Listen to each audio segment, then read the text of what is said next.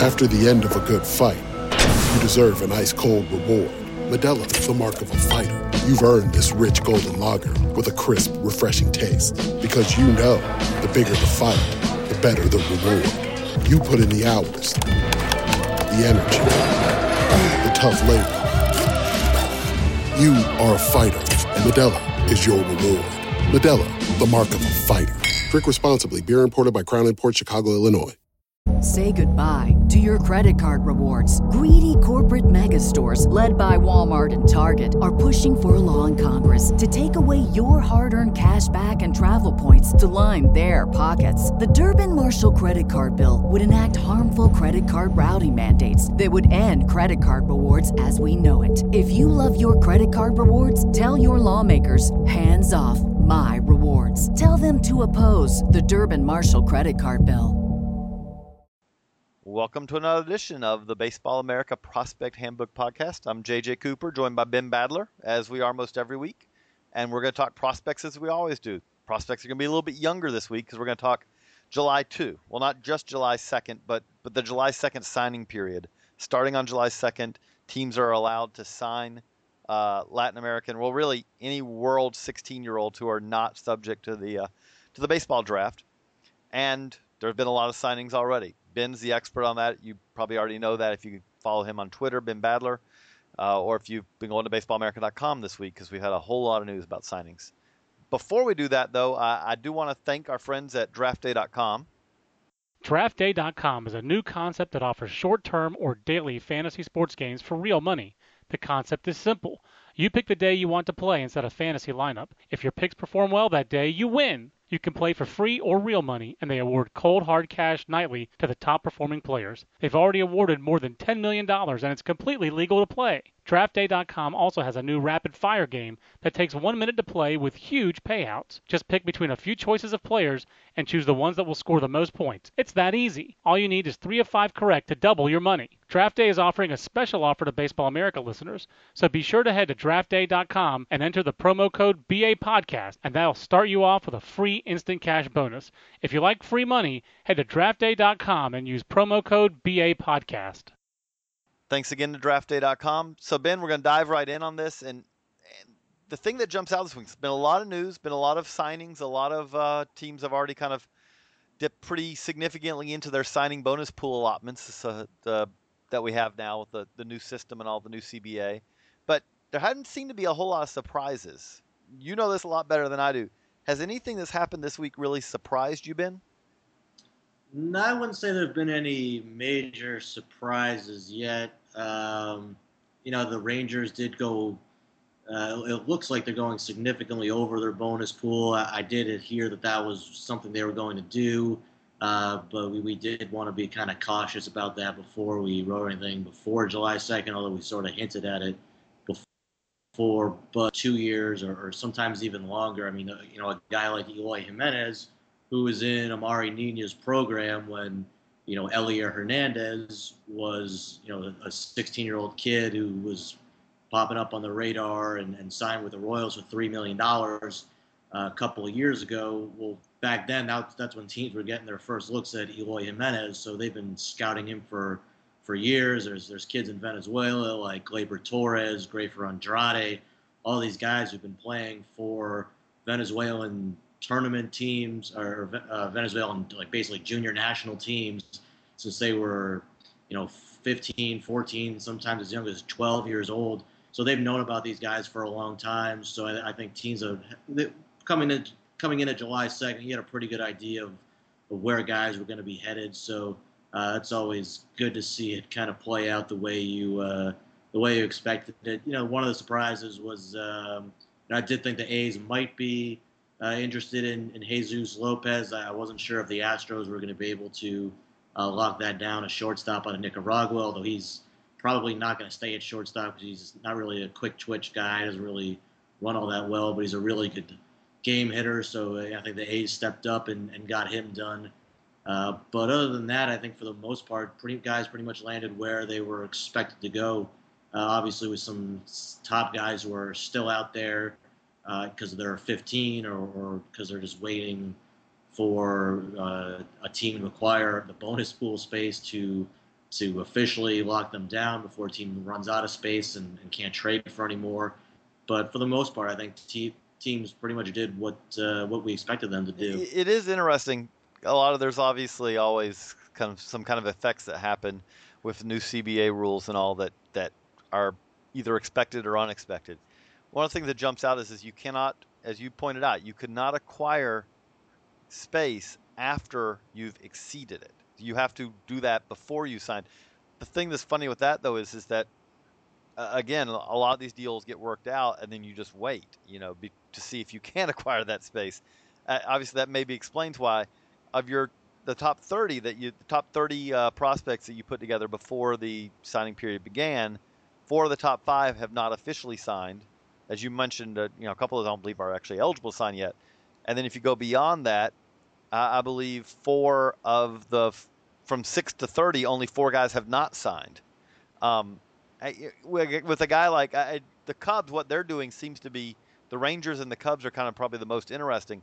Talk a little bit, if you would, about what the Cubs are doing. You mentioned Eloy Jimenez. Do you think they're going to be able to acquire more cap room, or do you think that they're just going to kind of take the tax that's going to come with going over and signing the group that they're looking to sign? Yeah, and this is what we wrote about the week before July 2nd, is that it looked like they basically indicated to the agents and the trainers of various players that they were going to pay them, a certain amount of money, which seems to have come true between Eloy Jimenez, Gleyber Torres, Jefferson Mejia, big right-hander out of the Dominican Republic, as well as Erling Moreno, right-handed pitcher out of Colombia, the number 16 guy on the board. So I think that they made those commitments to guys, or sort of gave their word to them, but then they didn't have those trades worked out before July 2nd, and because you can't trade for more pool space until July 2nd. You could have an agreement in place with a team to make that trade, but you can't actually pull it off until July 2nd. I don't think they had the agreements in place to trade for more pool money. I think the reason why MLB makes that rule is basically cost control, because if you can trade for more pool money before July 2nd, then teams are going to know they're going to be more comfortable committing dollars to players, and agents and trainers and players and their families are going to be more comfortable accepting those deals if they know that the money is going to be there. If they don't, then they should be very cautious of what they're accepting, because if teams can't come up with those trades, then unless they're really committed to those deals and honoring them and saying, all right, well, we're going to go over and pay the penalty no matter what, then that's going to be creating some very volatile situations with some pretty powerful dudes. So I don't think that's in the best interest of anybody involved to sort of back out on any sort of agreement there. So I think what you're seeing the Cubs doing is pretty much what we expected. They signed Moreno, they signed Gleyber Torres, they signed Jefferson Mejia, and I think they're probably at some point, once they acquire the pool space, they're probably going to sign Eloy Jimenez, but they don't have the pool space right now to be able to do that. I'm sure they're not thrilled that they have to make trades before the trade deadline, when other teams realize that their back's kind of up against the wall to make these trades, both before July 2nd and even now, because teams know that what we wrote is 100% accurate. So they're kind of losing a little bit of leverage in the trade market when they're trying to trade maybe somebody like Matt Garza or somebody else on their major league team to try to rebuild. And that's why you're seeing them say things out there like, oh yeah, we're not, we don't definitely have to acquire more pool space, things like that. But they really, they need to acquire. I wouldn't be surprised if they did just end up going over it and paying the penalty anyway if they can't acquire that pool space. But for them, but that's a deep plan B. Is that the correct way of putting it? Yeah, they would have severely miscalculated, I think, if they end up not being able to acquire more pool space and having to go over just to pay Eloy Jimenez, because I mean that's great that you got, that you might be able to get Eloy Jimenez and Gleyber Torres. Talent-wise, obviously we have them as the top two players on the board. But if they overcommitted to somebody like Erling Moreno or Jefferson Mejia or anybody else, not realizing, oh shoot, we're not going to have the pool space to sign all these guys, and we're going to pay the penalty, which is nobody over $250,000 for the following signing period, when you're probably again going to have at least $3 million, and probably one of the biggest, or at least I don't know what the bonus pools are going to be yet, but I should say one of the top, probably top 5 bonus pools again, given the caliber of their major league team. To not be able to sign a guy for more than $250,000 next year, I mean, you could have still signed Eloy Jimenez and Gleyber Torres, and then kept your pool money for the next year. So sure, maybe they could trade some of that pool space, but that pretty significantly handcuffs you for the next year if you're going to do that. No, it most definitely does. And one of the things that you also brought up, kind of leading into July 2, that's tough with this is it's also tough, since this is the first year, to get a handle on how much this cap space is worth. Is it not? Yeah, I mean the Astros picked up Ronald Torreyes. I mean, I guess it depends what you think of Ronald Torreyes. We're both Torreyes fans. I guess I'm kind of right. I think you and I like him quite a bit. It's not so much that he's young and in Double-A, or I don't really care so much about that, but just the bat control that he has, and I think he's a good defender at second base. I don't think that he's not going to hit more than 5 to, I don't even want to say 10 maybe home runs a year, and he's probably about, I mean, would you say it's fair to call him 5'6", 5'7"? Well, I don't. The Astros have cornered the market on the really short second baseman. They have obviously Jose Altuve. They've acquired Ronald Torreyes, and they also drafted Tony Kemp. So if there is a market inefficiency on 5'6" second baseman, the Astros have it nailed, because they've got all of them. But yeah, they made a trade that basically was, we get a player for, in essence, almost giving up. What they gave up was cap space that they probably might not have even used. Is that not fair to say? Oh yeah, I mean they have if you need to spend they have a $5 million pool, and if you need to spend $5 million to find good players in the international market, I mean, did anyone have? I mean, besides the Rangers, did anyone have a $5 million budget last year? In terms of what they've spent already, I don't see any team doing that. I think the Cubs have spent a lot. Obviously, the Rangers have committed a lot of money too. But the Astros, people are, why didn't they sign more players? I mean, look, these guys are there's so many good players you can find in the international market for $50,000, $100,000, $150,000. Like, there's so many good guys who just don't have either they just haven't developed as early, or maybe they're using their real age, which is why they're not standing out as much against some of the kids who are probably really 19 years old and passing themselves off as 16 years old. Maybe they just don't have a high-profile agent or trainer who's bringing them along, or for whatever reason, you can always find guys who are in that lower end of the bonus range who are just as good as some of these more famous guys. If you need to spend $5 million to find talent in the international market, you just need better scouts. And spending is not scouting. There's teams that spend a lot of money, and there's players that sign for huge bonuses that barely can make it out of rookie ball. So it's, spending is one thing, but, scouting and finding good players is far more important than any kind of lavish spending. That being said, I don't think you are, but are you surprised at all that the Astros right now, as you mentioned, going into this, the Astros had the biggest budget because of their record last year of any team, and they have signed none of the top 30 at this point officially. Well, I think things probably didn't go according to their plan. I think their plan was to sign Jose Herrera, the catcher out of Venezuela. Number 10 prospect. He ended up signing with the Diamondbacks for a little over $1 million. I think they thought they were going to be able to get him for a little bit less than that. And but at a certain point, I think he just became committed to the Diamondbacks. And I mean, look, if they had signed him, there's guys who like him.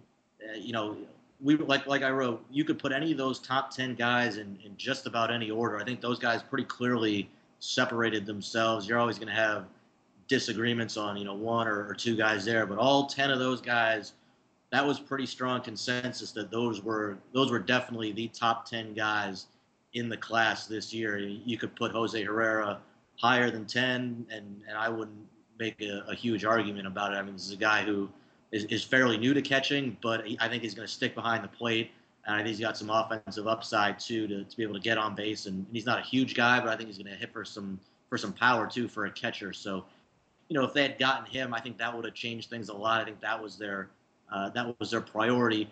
But look, I still think they're going to sign Wilson Amador, who's the number 24 prospect on our board. They signed Yohan Mauricio, who he's one of those guys who, once you get past like the top 20 or so guys, the spread in talent is just so thin. It's not like, oh, this guy is number 26 versus some guy who didn't make the list. Like Yohan Mauricio, and it's not like Mauricio's not a good player or not in the same league as, Michael De Leon, who signed with the Rangers. I mean, they're I wouldn't say they're similar prospects, but in terms of value, I could see them being very similar. I think they probably signed for similar bonuses too. So I think they're going to come away with some talent. I still think they're also probably going to sign Wander Franco, who's another Dominican shortstop, maybe moves to another position, but he's probably also in that same range. So I think once they didn't get Herrera, that really changed things up for them. But look, we've written about, I think whenever I first wrote that first piece on who were going to be the buyers and sellers for trading international pool space, and one of the first teams I said was I think the Astros were going to end up trading away space because you don't need $5 million to spend money to be able to find really good international prospects. I mean, I understand the Cubs' strategy too, but for the Astros to add somebody like Ronald Torreyes, who I really like, and I like a lot more than some of these guys who are on the top 30, I think they did. If they'd come away with Herrera, it would have been a lot better. But I certainly understand the strategy that they were trying to take this year. And it's interesting because what you're talking about is really two teams who are near the bottom in the big league level who are taking kind of different approaches as well, kind of all through their organization. The Cubs seem to be very much, their approach is we're going to find impact players. And the Astros approach is very much, we're going to assemble a massive quantity of talent, and by spreading the risk, we're going to get more successful big leaguers. That it strikes me that that's what they're doing. Kind of in some ways, the Cubs are out there and they're Soler and they're going out there and kind of swinging for the fences. The Astros, even when we're with the trade deadline coming up, the rumors again are that the Astros are looking for quantity. They want to build get a nice depth of prospects in deals. You look at this kind of even at the even going down to 16-year-olds in Latin America, the Cubs are going to sign the top two guys on our board. The Astros are going, maybe we're going to see with this that they're going to get a large quantity of prospects, but they're also, the Cubs are saying, okay, Ronald Torreyes is probably not going to be an impact guy long term. We'll trade him for cap space. The Astros are saying, hey, Ronald Torreyes is probably going to be a solid, going to be a big leaguer at some point. We want him. It's just interesting to me, kind of the approaches from the different sides. Looking at it also, you touched on the Rangers a little bit, but the Rangers every year are one of the most active teams in Latin America. That's definitely true again this year. With them, do you think they're a team that is going to go over the limit and and pay some penalties for it? It certainly looks that way. I mean, they signed Marcos Diplan out of the Dominican Republic, Jason Irizarry, who out of the Dominican Republic. I guess he was born in Venezuela. They signed Michael De Leon, who was number 26, and they gave $1.8 million to Jose Almonte, who I think we saw that coming, but certainly didn't have the reports on him to justify putting him anywhere near the top 10, and just didn't have the reports with people being sold on his bat being able to play enough to put him in the 30 either. But yeah, I mean they like to spend a lot of money in that market. They're certainly aggressive. Duplan, Irizarry. I understand those signings. De Leon, I get that one. I think Almonte is more of a stretch. That's going to be seen as a very big stretch within the industry. I'm not sure anybody was really sharing that opinion with them on Jose Almonte, but obviously we'll end up seeing who's right down the road. But the other guys certainly were more consensus guys. Edgar Arredondo out of Mexico, he's a pretty interesting guy.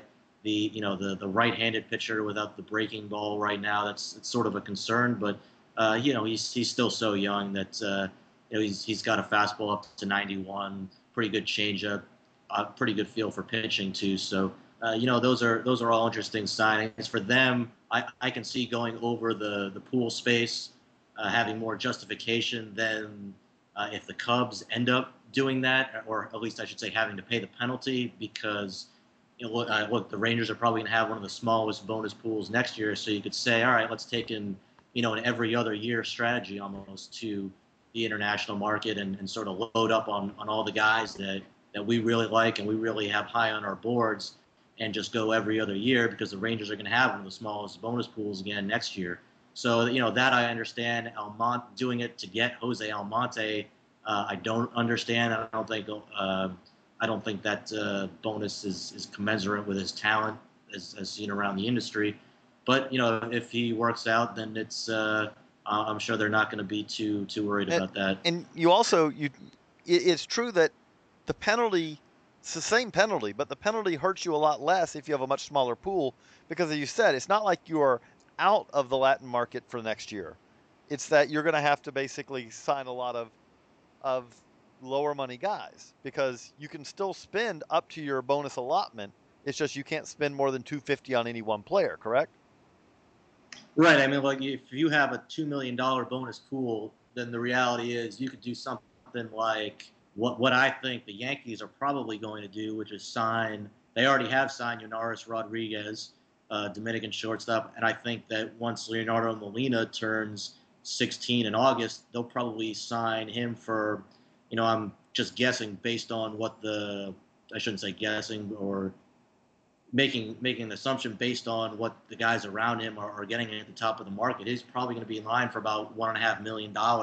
Between him and Rodriguez, that's probably going to take up their whole bonus pool this year. Now, obviously, you can sign 6 guys for $50,000 or less, and it won't count against your cap and all that. But that's one strategy you can take if you have a $2 million bonus pool. The other is, look, the Rays have to pay the penalty this year too of not being able to sign anybody for more than $250,000. And they have a bonus pool of around $2 million, but you can sign, quite a few players. And they actually did this a couple of years ago, where they didn't spend any more than $250,000 on a player, and they still ended up spending about $2 million in the international market. So if you're the Cubs and next year your bonus pool is going to be $3.5 million, then that sort of restricts you and cuts off a window of opportunity that you've been afforded. So I don't understand, or I should say I don't agree with a decision to go over and pay the penalty. I think that would be a miscalculation. But if you're if you're looking at probably having a bonus pool that's at the bottom of the pack, then I can understand going for a lot of the guys that you have on the top of your board and saying, all right, well we'll swallow it for next year and just take the hit. And you kind of touched on it when you said this about we put together you put together a top 30, the top 30 international prospects for this year. This is not, the further you get from the big leagues, the more fluid the rankings are. I mean, this is not something where you're saying, okay, that, hey, so-and-so's Leonardo Molina's number 5 and Yeltsin Godino's number 8. So there's a distinct difference between those two guys. We're projecting guys who we're talking are 5-6 years in many cases away from kind of getting into consideration for being promoted to the big leagues. So there's a lot of projection involved in this, and that kind of ties into for the teams as well. There's a lot of projection involved in this, and there are a lot of stories of the guy who signed for 50,000 or signed for 20,000, who you turn around 5 years later, and that guy's a very significant prospect because, as you said, it could be that one guy's 18. Well, yeah, he's 18, but he's really good. You know, he's worth less to sign because he's 18 already. But at the same time, he ends up being a significantly better prospect than someone else. Or it's the guy who's a shortstop now with a really good arm and nothing else, but he ends up being a really good pitcher. He actually can spin a breaking ball pretty well once he learns he can't hit. There's all kind of stories like that. Along those lines, kind of segueing here, we had the prospect hot sheet that went up today, and Julio Urias, number one on the hot sheet this week, the Dodgers lefty. Ben, how shocking is this to you? What Urias has done in his first pro season here? It's when we wrote him up last year, he always stood out. He had a really good fastball for his age, and especially for being a left-handed pitcher. It wasn't quite the same velocity of Jose Castillo out of Venezuela, who signed with the Rays, but it was a really good fastball, a feel for a good changeup, and really advanced pitchability. He was, it's the Mexican League signings are tricky. They're not scouted the same way as a player in the Dominican Republic or Venezuela. And in Urias' situation in particular, it was difficult because there was a medical situation with him where teams weren't sure what was going on with him, and they wanted to get him into their, they wanted him to see their doctors, and the Mexico City club was, sort of being standoffish about that. So there were a lot of health issues surrounding him that made his situation very difficult to read. But in terms of the raw talent that was there, I can't say anybody expected him to go out to the Midwest League immediately and just dominate hitters.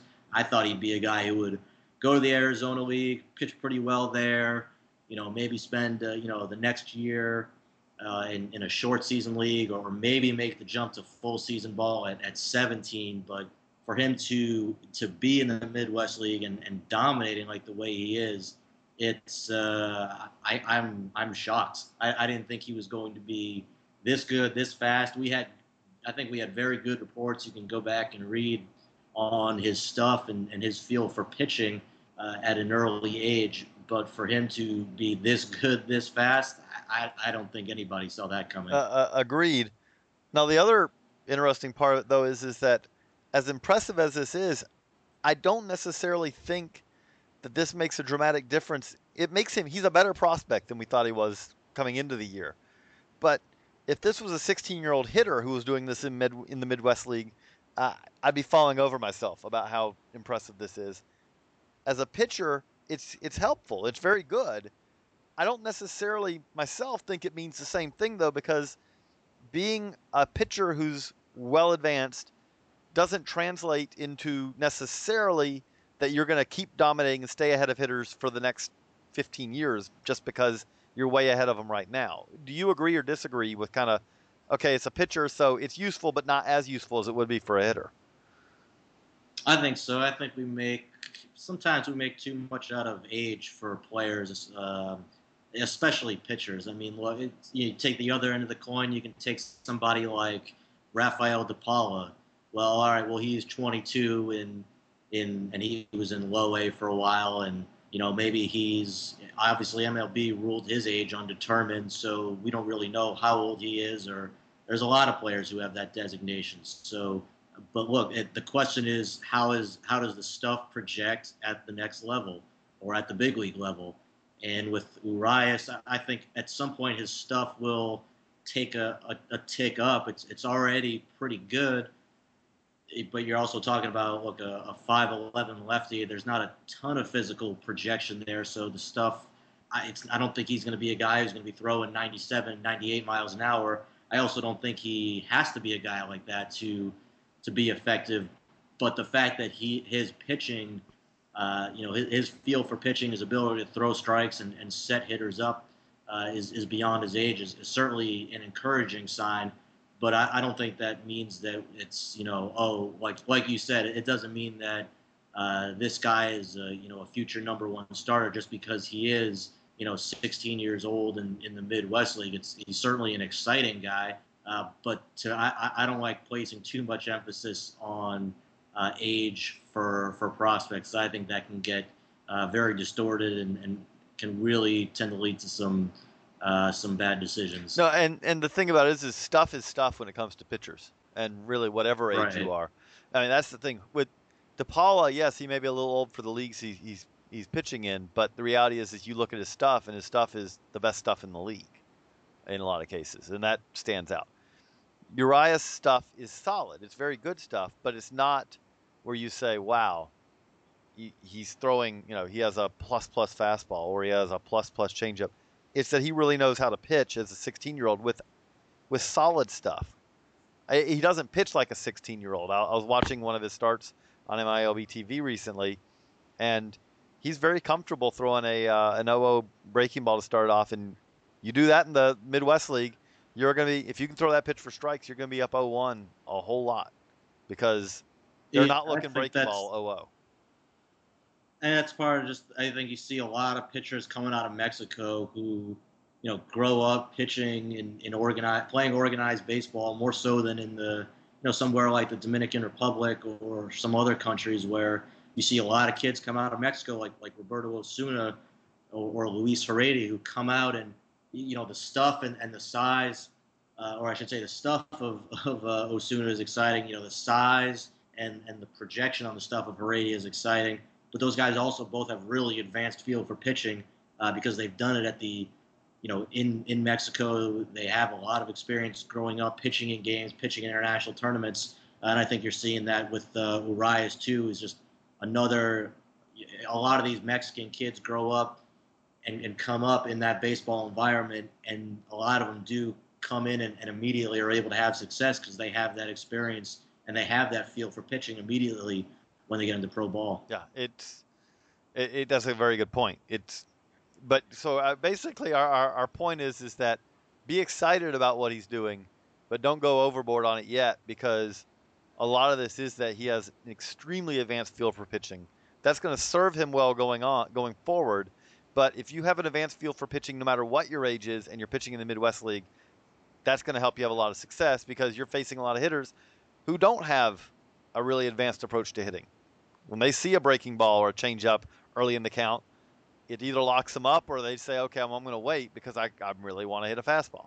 And you're not seeing that same recognition where they can do something with that pitch early in the count. And hey, the reality is that if you can throw a good breaking ball early in the count, that'll play most of the way up the ladder, but not the same way that it does when you're in Midwest League. So Ben, I know it's a little shorter this week.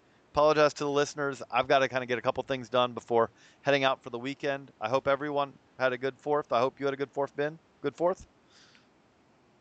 I think I just sort of relaxed. Yeah, July 2 will do that to you.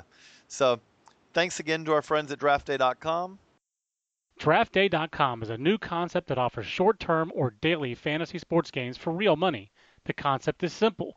You pick the day you want to play instead of fantasy lineup. If your picks perform well that day, you win. You can play for free or real money, and they award cold hard cash nightly to the top performing players. They've already awarded more than $10 million, and it's completely legal to play. DraftDay.com also has a new rapid fire game that takes 1 minute to play with huge payouts. Just pick between a few choices of players and choose the ones that will score the most points. It's that easy. All you need is 3 of 5 correct to double your money. DraftDay is offering a special offer to Baseball America listeners, so be sure to head to DraftDay.com and enter the promo code BAPodcast, and that'll start you off with a free instant cash bonus. If you like free money, head to DraftDay.com and use promo code BAPodcast.